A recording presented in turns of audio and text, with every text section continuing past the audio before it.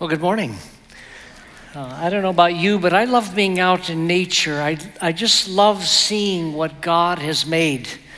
I love the fact that there are so many different types of trees, for example, and plants and the animals. I absolutely love standing on top of a mountain and looking out and just feeling the awe of being there, or standing at the edge of the ocean and listening to the waves, and it's all reflecting to me the glory of God. Hiking through the desert, that's a lot of fun.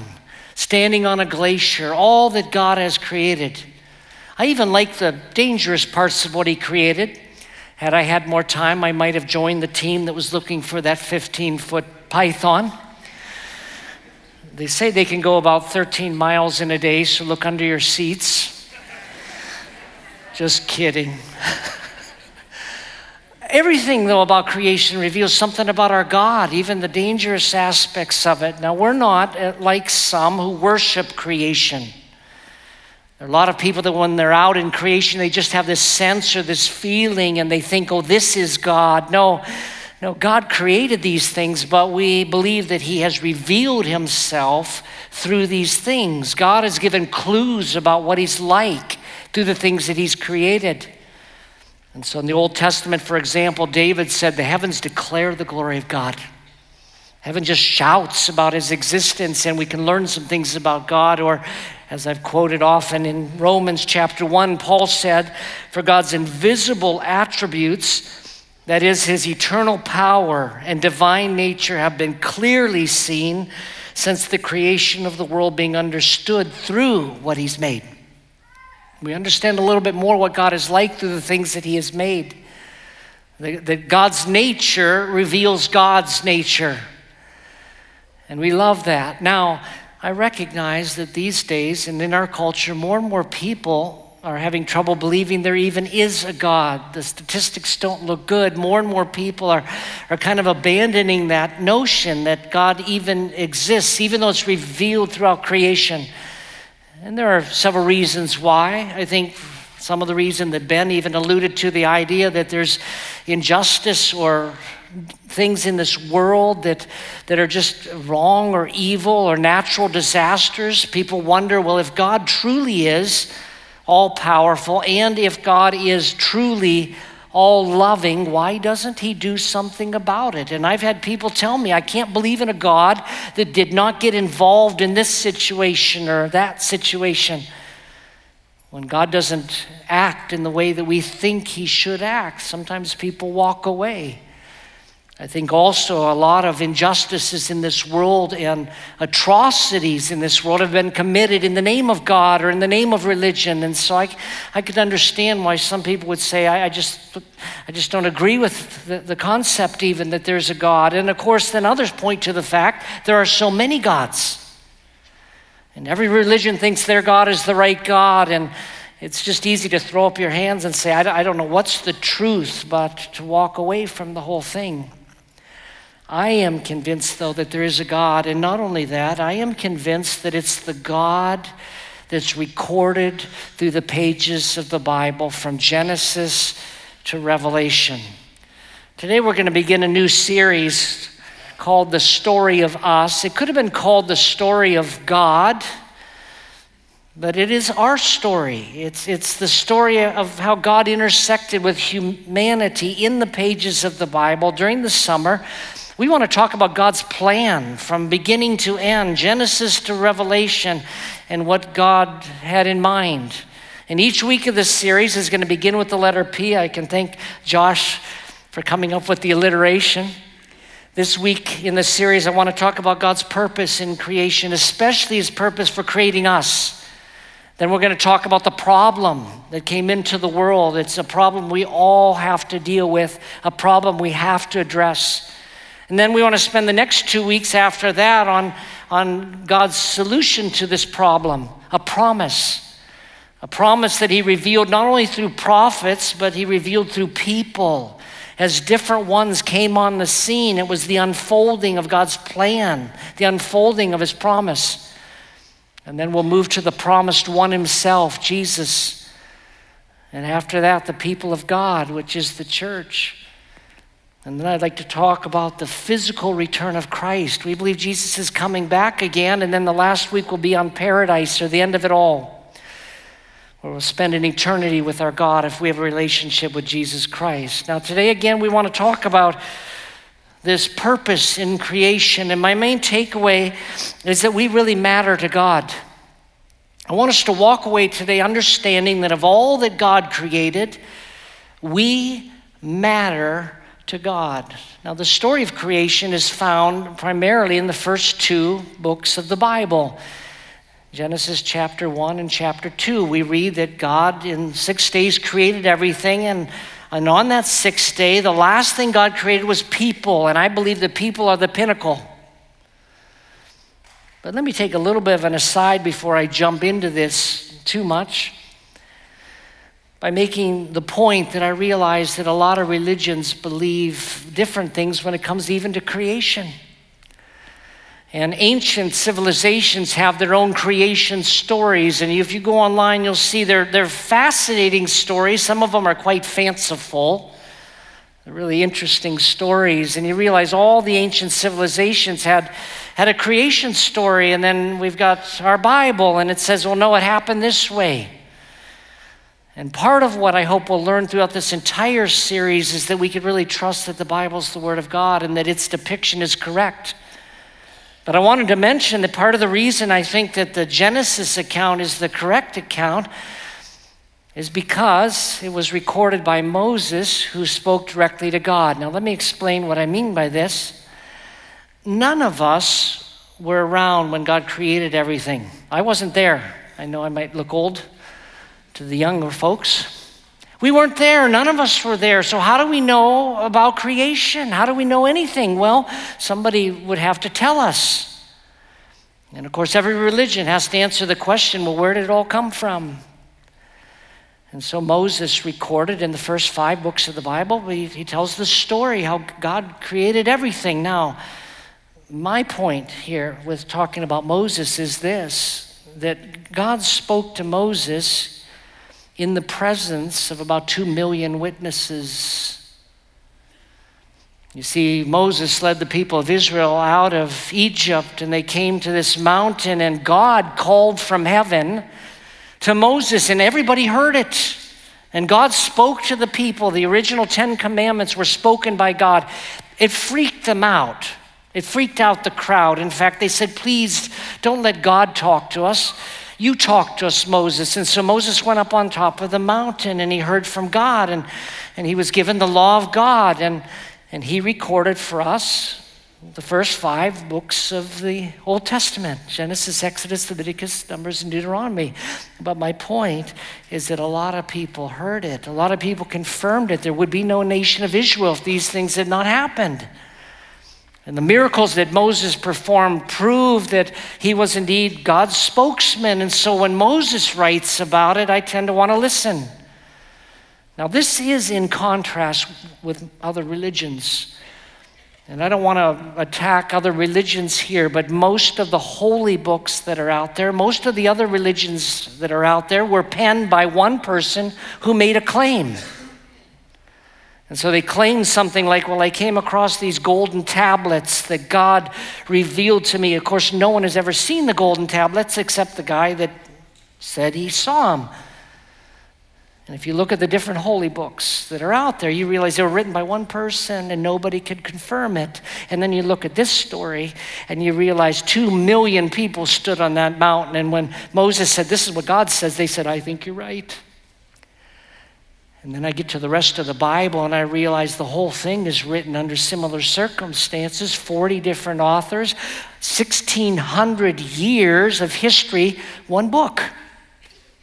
And they always talk about the same God. He's exactly the same from Genesis to Revelation. The description of humanity, it's the same from Genesis to Revelation. How we get right with God is the same from Genesis to Revelation. I spend a little time on this because we want to spend the summer in this book. I want to lay out God's plan, but I want us to have some kind of assurance to say that this isn't just opinions. Our faith is not just blind faith. It's based on some real facts that back it up, and I have come to the conclusion it's true. But today I want to talk specifically about the creation of humanity. Again, God created everything in the first 6 days, but finally he created Adam, and that's where I want to start the story, because I want to make the point today we really matter to God. In the story of us, that's the starting point. We matter to God. Why don't you follow along as I read in Genesis 1, beginning in verse 26.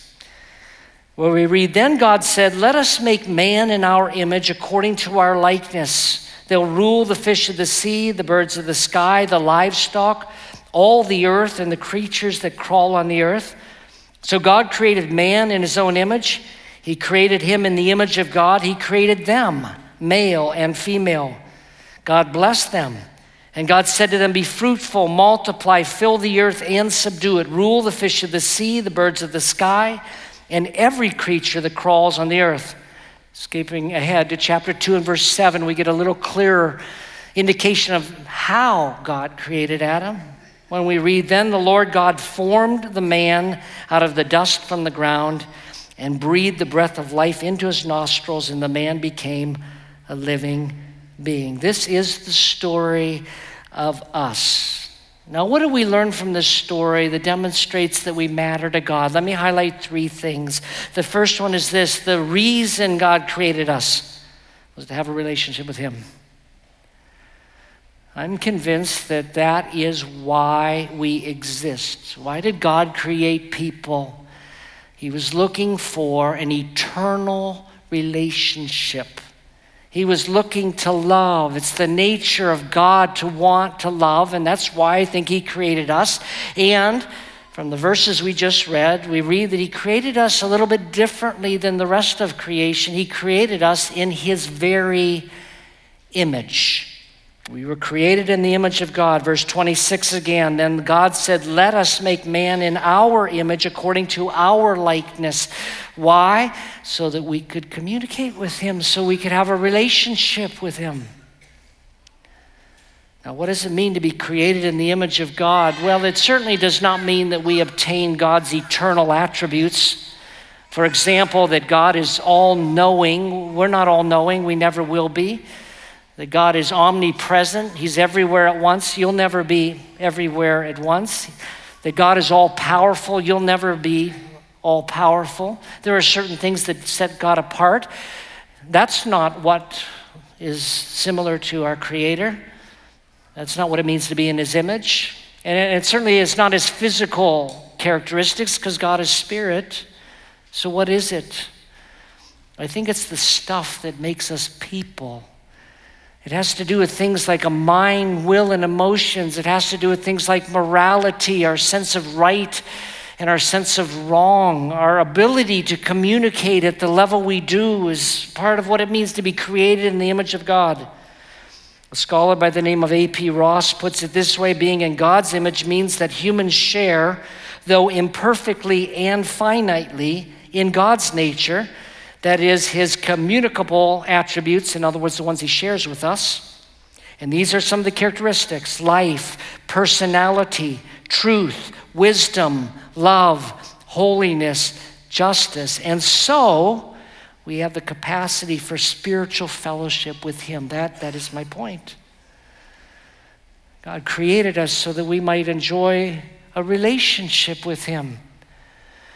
And this is something, again, that's a little bit different about our faith and the faith of other religions, because a lot of religions have God creating the world and then leaving. Like, create this thing over here, it's time to go create something else. But in this story, it's not that way. In this story, the God who spoke everything in existence is soon seen speaking to Adam and Eve, and he's walking in the garden with them. My study Bible actually commented about this. It said this is distinctive from other ancient world religions that had myths of creation involving a creative word, but did not tie that act to any subsequent history. In the biblical text, the God of history who interacts with his people is the same God who spoke the world into existence. The very God that said, "Let there be light," and "let there be animals," the very God that spoke those into existence, then began to speak to humanity, and he still speaks today. And he wants to speak to us today. This is the nature of our God, and it sets him apart, sets us apart as people who can have an ongoing relationship with our Creator.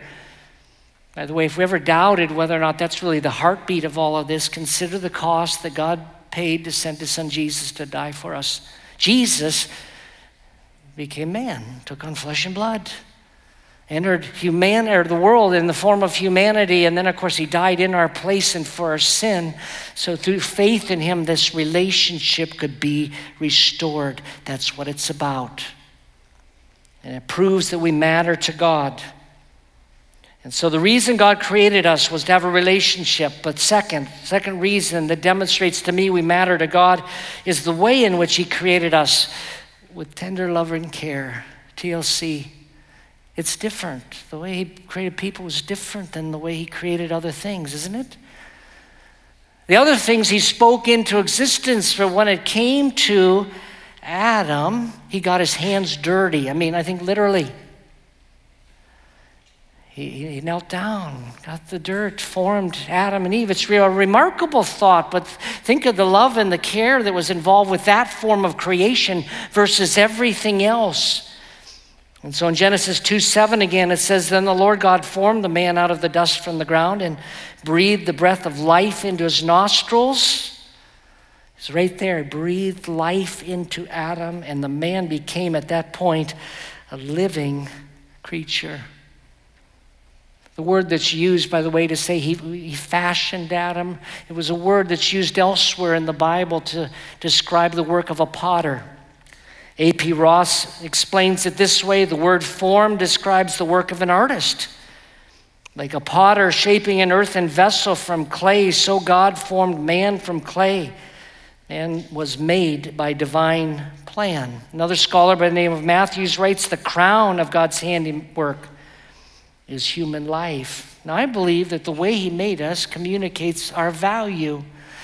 Very much in this sense, I won't ask you to raise your hands, but I'd be curious how many of you would prefer to get a gift that somebody made versus one that they bought. Now, I like gifts no matter what. So you can buy it, you can give it.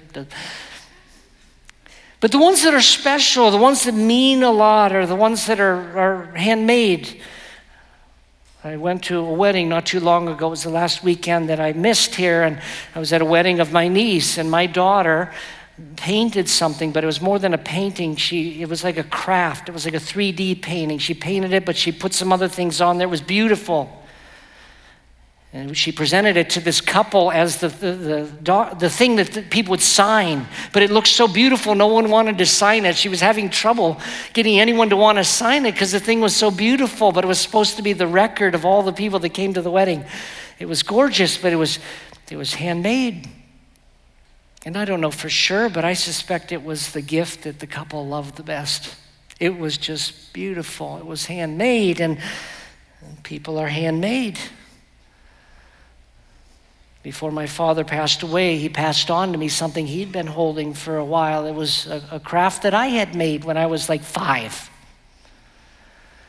I made it in Vacation Bible School. I remember I used to love Vacation Bible School because we'd have a craft every single day, and that was my favorite part of it. But one day, we were all given a big lump of clay, and we formed this clay into about a 4x6 oval that was about 1/2 to 3/4 of an inch thick, and then we pressed our hands into that clay, and we baked it. And then we put a glaze on it, and we baked it a second time. I love it. I look at this thing, and my hand now is bigger than the whole thing, but I look at that little hand that I pressed into there, and like I just love it. And there's a hand that's been pressed into the clay by God himself. I like the way David puts it in Psalm 139. He said, "You knit me together in my mother's womb." He was part of that creation at the beginning. David understood God was at work, crafting something wonderful that became King David. And it's how God works in us. And by the way, God didn't just create us in such a special way, but when you put your trust in Jesus to be your Savior, you become a new creation. And I think this is part of the idea. It's like creation was wonderful, but a new creation is even better, where you become something new. The Spirit of God comes to live inside of you. I mean, you were special before. Every person is like a snowflake, unique. We're special before with gifts and abilities and talents, but through Christ we become something brand new. And it's because we matter to God. And so I think we matter because of the reason why we were created, to have an eternal relationship with Him and the way we were created, but finally the job He entrusted us to do shows what He thought of us. He gave us the job of managing the whole world. It's quite remarkable if you think about it. I mean, God is in charge of everything, like He runs everything. But He gave Adam and Eve their marching orders. He said, I want you to take charge of it all. Consider what that reflects in terms of trust. The high attitude that God had for Adam and Eve, even in their ability to do it, it showed something special. I remember the first time that our parents left my 3 brothers and me home alone, and they took off, and they said really 2 things. One is, don't burn down the place, and second, clean up after yourselves. But I remember what that felt like the moment they left. Like, are you serious? You're trusting this to 4 teenage boys. And they did.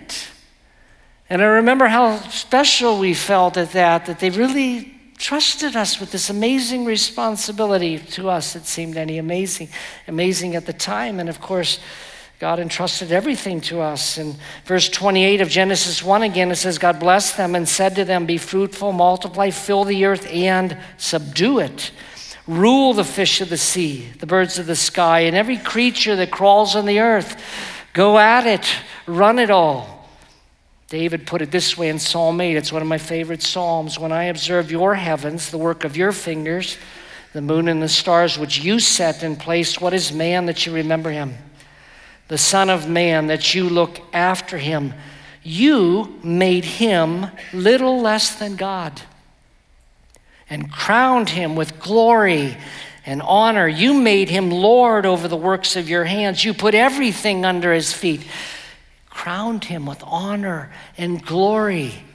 God crafted this guy and his wife and said, it's all yours, and you are over everything. Run it all.